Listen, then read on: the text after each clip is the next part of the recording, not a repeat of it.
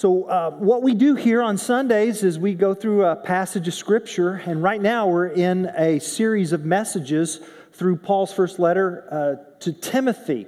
And it's a theme about leadership. And so we've just been walking through each chapter of 1 Timothy, and this morning we're going to be in 1 Timothy chapter 5. But I want to tell you, before we turn there, one of my favorite leadership stories outside the Bible is a story that's called the Sword of Damocles. The Sword of Damocles. I don't know if you've heard that story or not, but here it is. Once upon a time, there was a kingdom whose king was Dionysius. And he had a good friend in his kingdom named Damocles. And they had a very open friendship, and they would converse. And Damocles would say things like this: "Oh, if I were king, I would just love to be king. I would have all these servants to take care of me. Oh, you must have just a wonderful life. Oh, to be king, to have people bring you food and drink whenever you want, and have your servants at your beck and call. Oh, if I could just be king for one day, I think my life would be complete." And after a while, King Dionysius, he grew weary of his words. And one day he said, "Well, Damocles, would you? Would I? Would you? Would you like to be king for a day?" "Oh, you mean?" "Oh, by all means, yes." "Do you want to?" Well, okay. Okay, Your Highness. Great, come tomorrow, and we'll just start right at breakfast time, all right? Okay. Oh, he was like a kid in a candy store, and he barely slept that night, and he got up the next morning, and they came, and they put him in the king's robe, and then they put the king's shoes on him, and then they gave him the king's breakfast, and there he was able to sit on this beautiful king's chair, the throne of the king, and he was enjoying breakfast, and he was enjoying all these servants. "Oh, I'm king for a day, would you look at me?" And then one of the servants said, "Would you like to drink from the king's cup?" And Damocles says, "Well, I don't see why not." So he took the cup and he lifted it up to his lips, and he looked up and he almost spewed the beverage out of his mouth and dropped the cup. What's that? What's that doing up there? Above his head was a sword pointed directly between his eyes. I mean, you could see the light glitter against the blade. And the sword was suspended by an ever so almost invisibly thin horsehair. That sword. And Damocles was paralyzed. And he would have jumped out of the chair, but he was afraid that he was going to do something and the thread would snap. And the king was observing all of this and said, "Damocles, you look pale. Are you not well?" "Well, there's a sword. Can't you see the sword?" "I see it all the time. Hangs over my head every day. Follows me wherever I go. An enemy might invade my kingdom. Someone in my court might betray me and assassinate me. There could be a hurricane or an earthquake that could desolate the kingdom. Oh, I see it all right. It's there all the time. But here's the deal, Damocles. If you want to take the responsibility of leadership, you've got to live with life underneath the sword." To which Damocles said, "Your Majesty, would you please return to your seat? And would you please let me return to my house?" And they traded places again. And Damocles went back home, and he never, ever, ever, for the rest of his life, ever asked to trade places with the king. The sword of Damocles. Yeah. It's an ancient story. I wish that I had read that story when I was growing up. Actually, my parents wish that I had read that story when I was growing up. Because I had all of these theories while I was growing up about how I thought they should parent me. And I disapproved as an all-knowing 11-year-old about how they should parent me. And I didn't read that. And I didn't even read it in my 20s. And I would very easily find myself critical of my boss. And if only my boss would do this, and if only my boss would do that, and because my boss can't do this or that, then we're just not, et cetera, et cetera, et cetera. And I stopped complaining like Damocles the day I became your senior minister. Because I discovered that there's one thing to think about what you would do as the leader. And that's a whole different picture than actually becoming the leader and leading. Don't you agree? Yeah. Because leadership is complicated. It really is. And one of the complications about leadership is this balance between dreaming and doing. Dreaming and doing. There's the dreaming side of leadership, which is absolutely necessary. By dreaming, I mean there are seasons where you've got to, climb up on a perched and try to look at the horizon and see what's coming and be forward thinking and asking the question, what if, and could we, and is this God's will? And we're looking ahead, dreaming about what the future might be. That's important to do. And there's the doing side, right? The doing side asks questions like, well, okay, we're dreaming about maybe a facility or the future or helping the church family or whatever, but I mean, like, where are we going to put the furnace? Where are we going to put the toilets? And how are we going to pay for this? And how long this is going to take? These are just details, doing details. And often, we kind of tend to lean either way.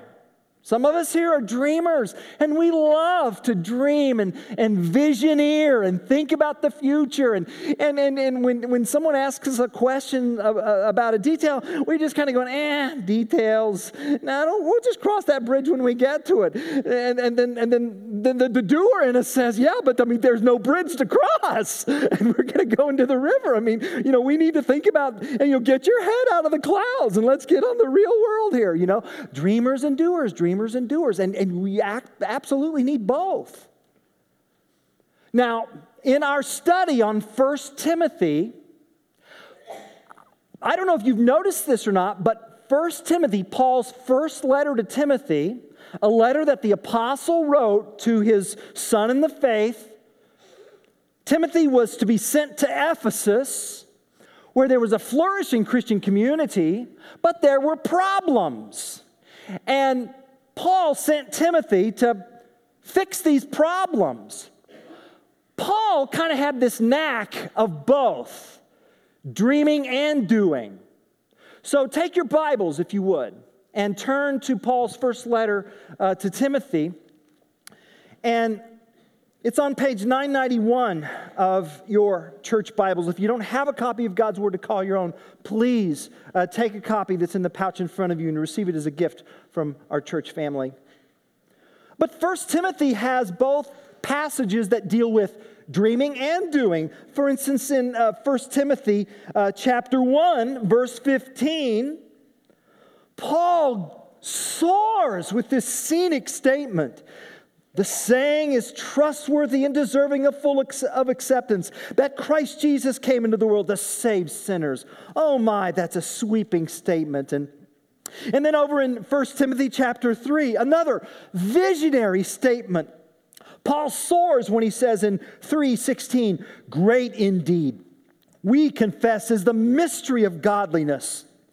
He was manifested in the flesh, vindicated by the Spirit, seen by angels, proclaimed among the nations, believed on in the world, taken up into glory. And even in chapter 4, another visionary statement. For to this end, 4:10, for to this end we toil and strive because we have our hope set on the living God. My goodness, Paul takes us to scenic heights as he's dreaming and casting a vision of God's people. Then we get to chapter 5. Chapter 5 is the doing side of leadership, the detail side of leadership. And I want to read selections from 1 Timothy chapter 5. Beginning in verse 1, I'm going to read verses 1 through 8, and then I'm going to read verses 17 to 21. Do not rebuke an older man, but encourage him as you would a father. Younger men as brothers, older women as mothers, younger women as sisters in all purity. Honor widows who are truly widows. But if a widow has children or grandchildren, let them first learn to show godliness to their own household and to make some return to their parents, for this is pleasing in the sight of God. She who is truly a widow left all alone has set her hope on God and continues in supplications and prayers night and day. But she who is self-indulgent is dead even while she lives. Command these things as well, so that they may be without reproach. But if anyone does not provide for his relatives, and especially for members of his household, he has denied the faith and is worse than an unbeliever. And then verse 17. Let the elders who rule well be considered worthy of double honor, especially those who labor in preaching and teaching. For the Scripture says, you shall not muzzle an ox when it treads out the grain, and the laborer deserves his wages. Do not admit a charge against an elder except on the evidence of 2 or 3 witnesses. As for those who persist in sin, rebuke them in the presence of all, so that the rest may stand in fear, in the presence of God and of Christ Jesus and of the elect angels. I charge you to keep these rules. And when you see rules, read details. Without prejudging, do nothing from partiality. This is God's word. So this is a doing section. Did you feel that? There are details here. Timothy, we've got some widows to deal with, and some of the elder pastors aren't getting paid, and there are some relationships to manage, and by the way, Timothy, you need to take care of yourself too. There's details, but details matter. They do. I'm thinking of what Colin Powell once said. Colin Powell, who was once chairman of the Joint Chiefs of Staff and was a former Secretary of State. Here are some quotes he has about details, like these. If you're not master of the details, you can't be master of the big picture. Then he said this, detail management is not micromanagement. See, there's a difference between the two. And then he said this, details dictate direction. Details dictate direction. And details matter. And I think that's sometimes why it's often overlooked. And one of my favorite authors, Paul David Tripp, talks about this. He says that the details of life, the little moments of life, are profoundly important precisely because they are little. And it's in those little moments that we live in and that form us. This is where I think big drama Christianity gets us in trouble. It can cause us to devalue the significance of little moments and details and the small change grace that meets us there. And because we devalue the little moments in which we live, we tend to not notice the sin that gets exposed there. And we fail to seek the grace that is offered to us. And then he says this is so true. It resonated with my spirit. You see, the character of a life is not set in 2 or 3 dramatic moments, but in 10,000 little moments, the details. And the character that's formed in those little moments, those little details, that character is shaped, it shapes how we respond to the big moments. And Sarah and I recently saw the movie Sully. And that's a perfect example of that. Sully, Chelsea Sullenberger, the pilot of Flight 1549, Miracle on the Hudson, this is what he said. One way of looking at this might be that for 42 years, I've been making small, regular deposits in this bank of experience, education, and training. And on January 15th, 2009, the balance was sufficient so that I could make a very large withdrawal. And then his Twitter says, 40 years of experience tested in 208 seconds. Details dictate direction.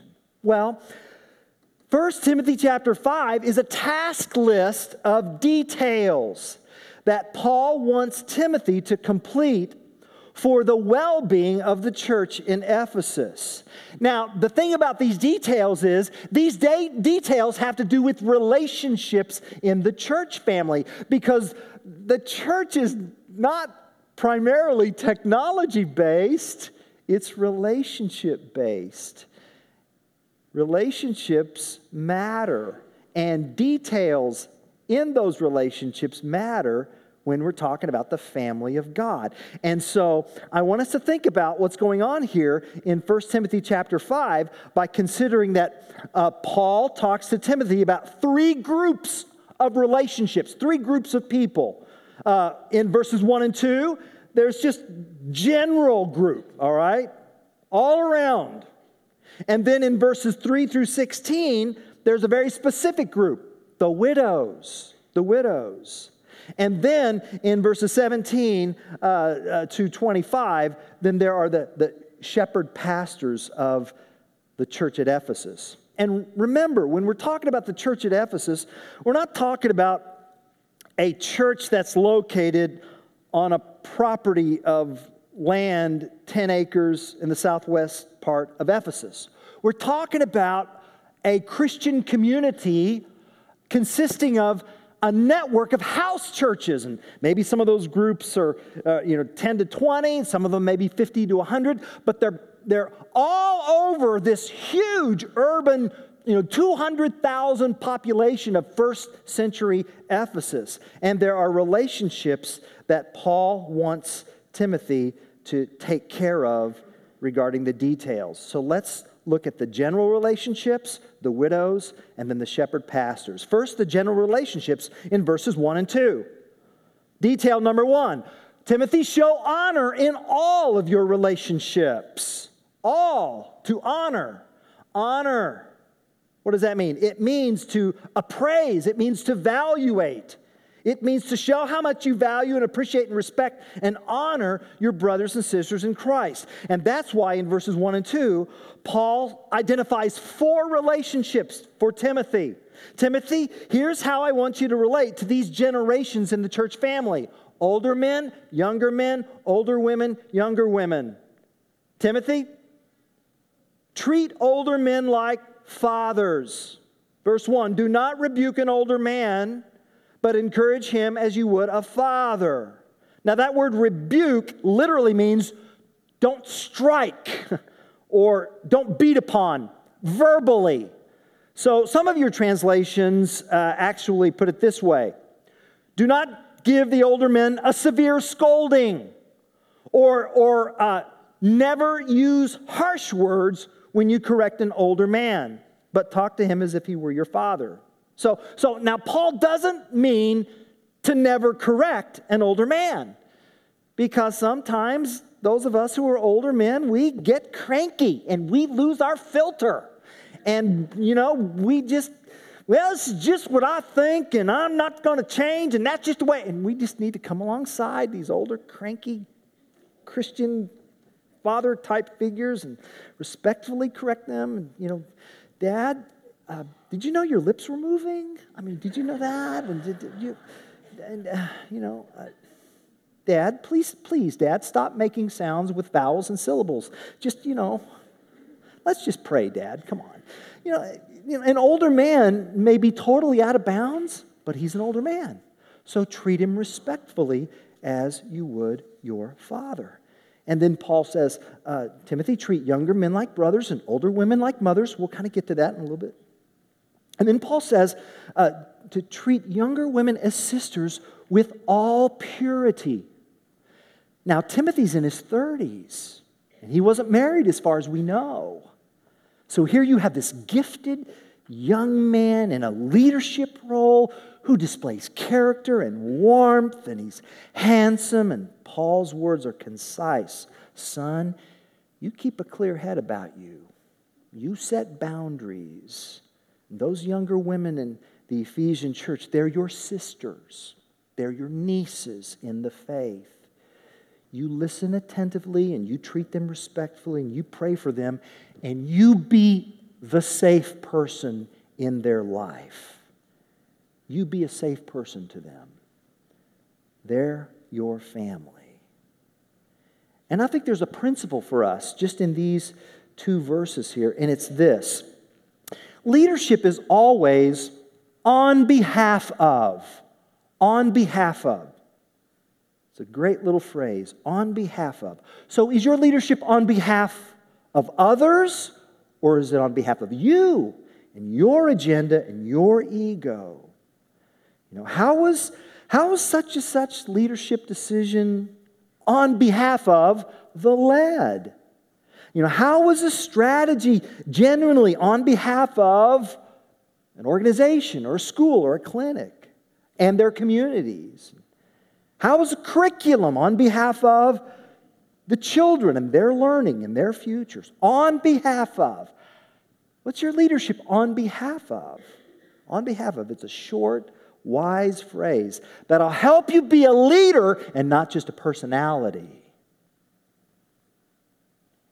So speaking on behalf of, it would be good to move now to this larger section of Scripture in verses 3 through 16. Paul moves from general instructions, all right, to now specific instructions to these widows. Now, this is one of those passages of Scripture where we really need to kind of get a grasp at what's going on in that culture, at that place, and at that time, if we're going to be helped by these verses. And you know how sometimes when you get into a conversation with someone, you kind of are like at least in my conversations, we'll put it that way, kind of like a pinball. So I go to topic A, and then go to topic B, and then go to topic C, and then I go back to topic A, and then I start topic E, and then this kind of like a pinball machine, sort of like a stream of consciousness, all right? That's what's going on here in 1 Timothy chapter 5, all right? Paul has this stream of consciousness conversation with Timothy concerning showing honor to widows. Now, in verses 3 through 16, it's helpful to know that there are 4 types of widows that Paul discusses in these verses. 4 types of widows. There are older widows who are truly widows, Paul says. They don't have any safety net whatsoever.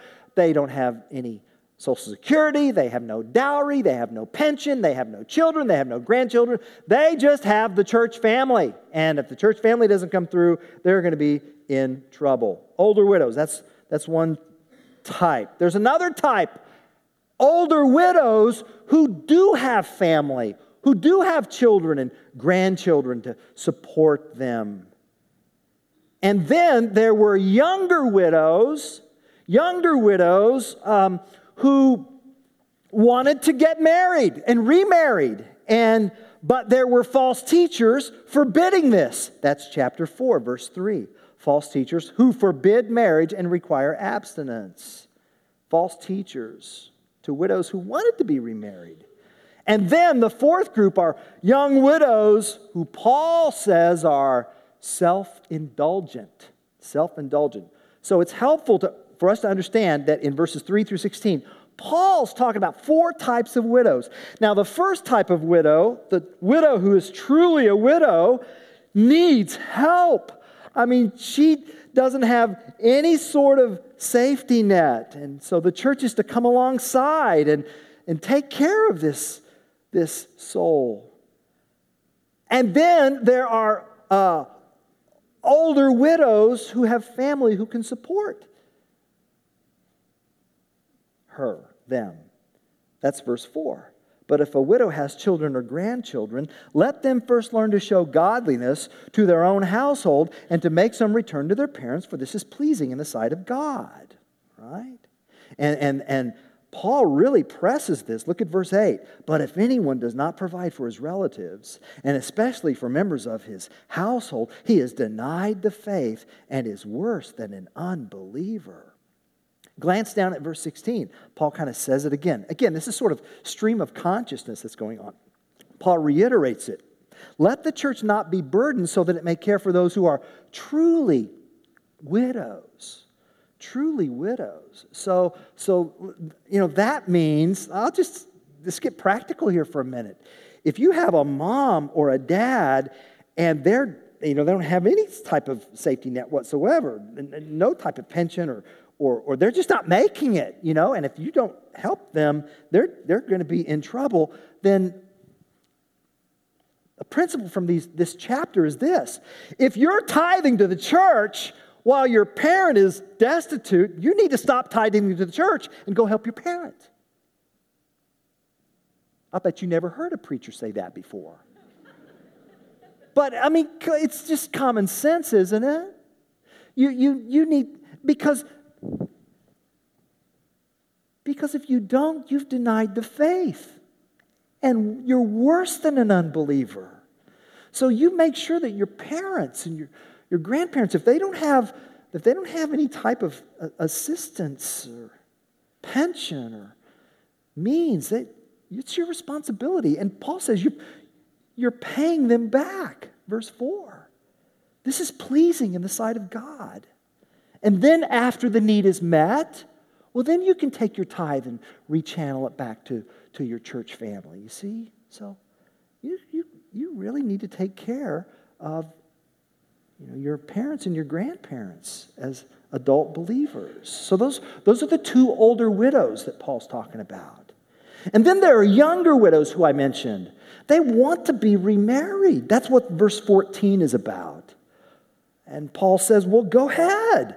I would have younger widows marry, bear children, manage their household, and give the adversary no occasion for slander. Now, if you just yank that out of context and you read that as a 21st century American, in a democratic republic, that's going to sound awfully offensive. I get that. But you can't yank it out of that context. Within that context, you have to understand there were younger widows who wanted to remarry, but these false teachers were, kind of butting in, and they were saying, no. Chapter 4, verse 3, we forbid marriage and require abstinence. And Paul says, get the false teachers out of here, all right?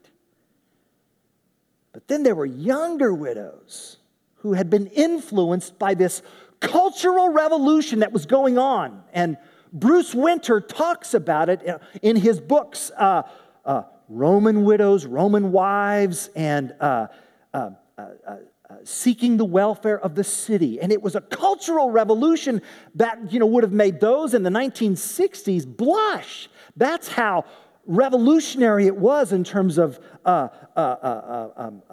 sexual promiscuity. Well, some of these younger widows had bought into that, and they were straying, Paul says, verses 13 through 15. And some of them were even marrying unbelievers. And what you need to understand is, in first century Rome, when a woman married, she then adopted the husband's faith and religion. And some of these younger widows were marrying pagans. And that's why verse 12 says they've abandoned their former faith. So you've got 4 types of widows: older widows who really need help, and then older widows whose family can support them, and then younger widows who want to marry, but false teachers are forbidding them. And then you've got younger widows who are straying, Paul says. Now, why do I mention all this? Because the church was supporting all 4 types of widows. That's why. That's why the Apostle Paul puts this on Timothy's radar. And obviously the church's finances are being strained. And Paul says 3 of the groups do not qualify for benevolence on behalf of the church, just one of the groups. So Timothy, get in there and fix this. Fix it. Now, here's what I want to tell you. Timothy's going to go in and he's going to fix this, which means that, 3/4 of the categories are no longer going to be getting money from the church. How do you think that's going to go over? Huh? Yeah. He's going to get some pushback because we're talking money here, and especially from the family members who should be helping, but they're not. And he's going to get some pushback. And that's why Paul says in verse 21, in the presence of God and of Christ Jesus and of the elect angels, I charge you to keep these rules without prejudging. Do nothing from partiality. Paul says, Timothy, don't budge on this. Don't budge on this. You're going to have to take the flak, all right? But fix it anyway. And here is the leadership principle that I want to share with you. And those of you, if you're a parent, if you supervise anybody, this is going to be truth. And here it is. It's right up here on the screen. Here it is. You read this with me. You will never lead well if you are unwilling to endure an occasional, if not constant level of low-grade irritation directed at you by those you lead. Amen? That's true. It's true. You will never lead well. You will not lead well if you are unwilling to endure an occasional, if not constant level of low-grade irritation directed at you by those you lead. Every parent of a 5-year-old knows that, because that 5-year-old disapproves of your parenting style, because that 5-year-old is all-knowing and knows better than you how to parent him or her. Yeah, right. Those of you who are teachers, you know this. Right now, if you're teaching in a class, you're thinking of that person right now. That family is not happy with me. They just have this low-grade level of annoyance at you. And it's not necessarily justified. It's just the way it is. Principals feel that, right? Right now, if you're a principal, there's a teacher who's just not happy with you. Why? Because you put a lock on the paper closet. That's why. See? Yeah. Of course, that principle never shows up around this place with pastors. Well, yeah, sometimes it does. And, if we're going to give those we lead the benefit of a doubt, if they knew what we knew, then they would understand why you lead the way you do. The person who leads you has about 7 other things going on their radar besides you that they're needing to manage, and that's their sword of Damocles. And so, give your leader, give your pastor, give a principal, give a teacher, give mom and dad the benefit of a doubt. I love this quote. So when Henry Kissinger, just before he joined the Nixon administration in 1968, he was a former national security advisor and then became Secretary of State. When he was about to receive highly classified security clearances, this is what he was told. He said, "Now, Henry, first you're going to be exhilarated by some of this new information and by having it all. So much. Incredible. Suddenly available to you. But second, almost as fast, you are going to feel like a fool for having studied, written, and talked about these subjects and criticized and analyzed decisions made by presidents for years without having known of the existence of all of this information, which the presidents and others had and you didn't, and which must have influenced their decisions in ways you couldn't have guessed.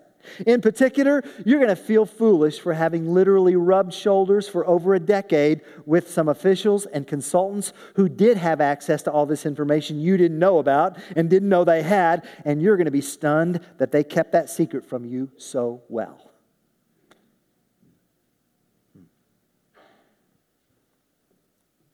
So parents, your 10-year-old or your 17-year-old is not qualified to judge your performance as a parent.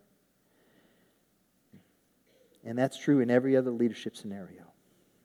So, no, the church's finances can't afford all these widows, just those who are truly in need.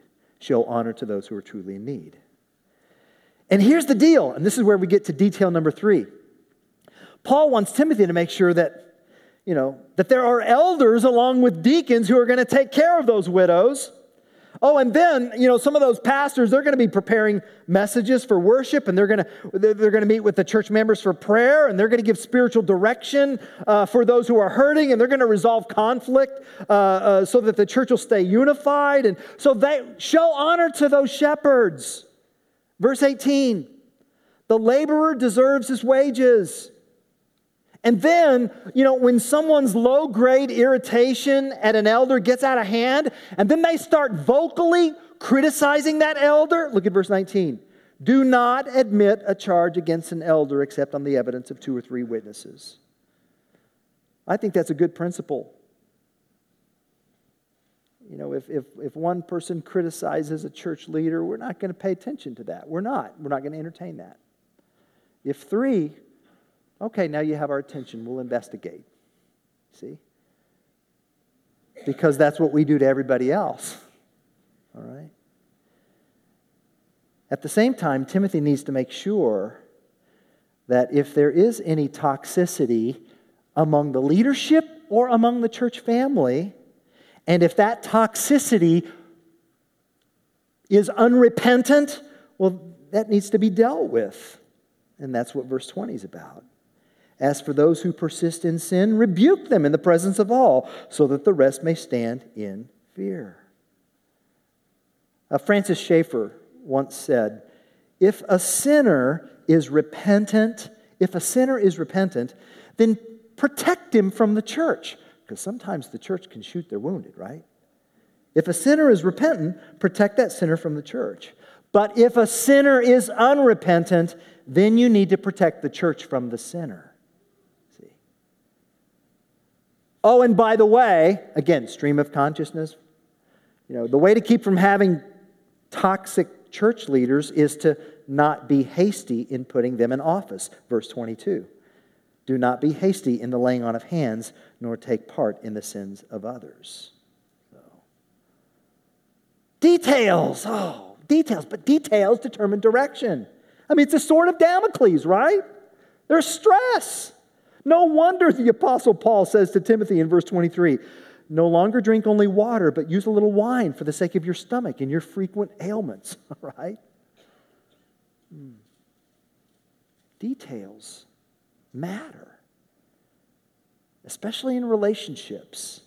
And the one word that ties all of these relationships together, generally and specifically widows and elder shepherds, the one word is the word honor. You see that? Honor. That's chapter 5, verse 3. Honor. Honor. Chapter 5, verse 17. Honor. Chapter 6, verse 1. Honor. Honor one another in these details. To show honor in your relationships in Christ's church is to show honor to Christ. Whatever you do, you show how much you value and appreciate and respect and honor your brothers and sisters in Christ, no matter who they are. And so I close with this challenge from Romans chapter 12, verse 10. Paul says, brothers and sisters, outdo one another in showing honor. Outdo one another. I wonder if that is one of the most under-obeyed commands in Scripture. I do. I wonder if we've lowered our standard to just, well, do no harm to one another, which is passive, and if we're not destroying each other, well, then we must be doing okay. No. To passionately pursue Christ should prompt people to say about our church, look how they honor one another. Because every person in Christ is worthy of honor because of Christ. And if we're having a hard time seeing that, then maybe we need to look more closely and more kindly. Psalm 16:3, as for the saints in the land, they are the excellent ones in whom is all my delight. Every saint has some excellence, and it isn't hard to see. We just need to repent of an ungenerous spirit toward truly worthy people. So do your social media posts reflect honor? Or are you just interested in exercising your First Amendment rights? Oh yeah, you're being a good American, but you may not be helping God's kingdom. Our citizenship is in heaven. Is your leadership on behalf of others or just yourself? I mean, every day we're drenched with this fault-finding spirit of worldliness, but we who are destined for glory are now commanded by God to create alternative cultures of honor. Churches, where people are lifted up and where their accomplishments are celebrated and where their strengths are admired and where their weaknesses are forgiven. And this new relational environment has high standards in keeping with the glory of the gospel itself. And faithfulness to the gospel requires more of us than mere adherence to a doctrinal statement of faith. It requires a whole new way to treat one another, a way marked by glory and honor. Who couldn't flourish in such a culture? So, church family, I appeal to you in the name of Christ, brothers and sisters, outdo one another in showing honor. Amen.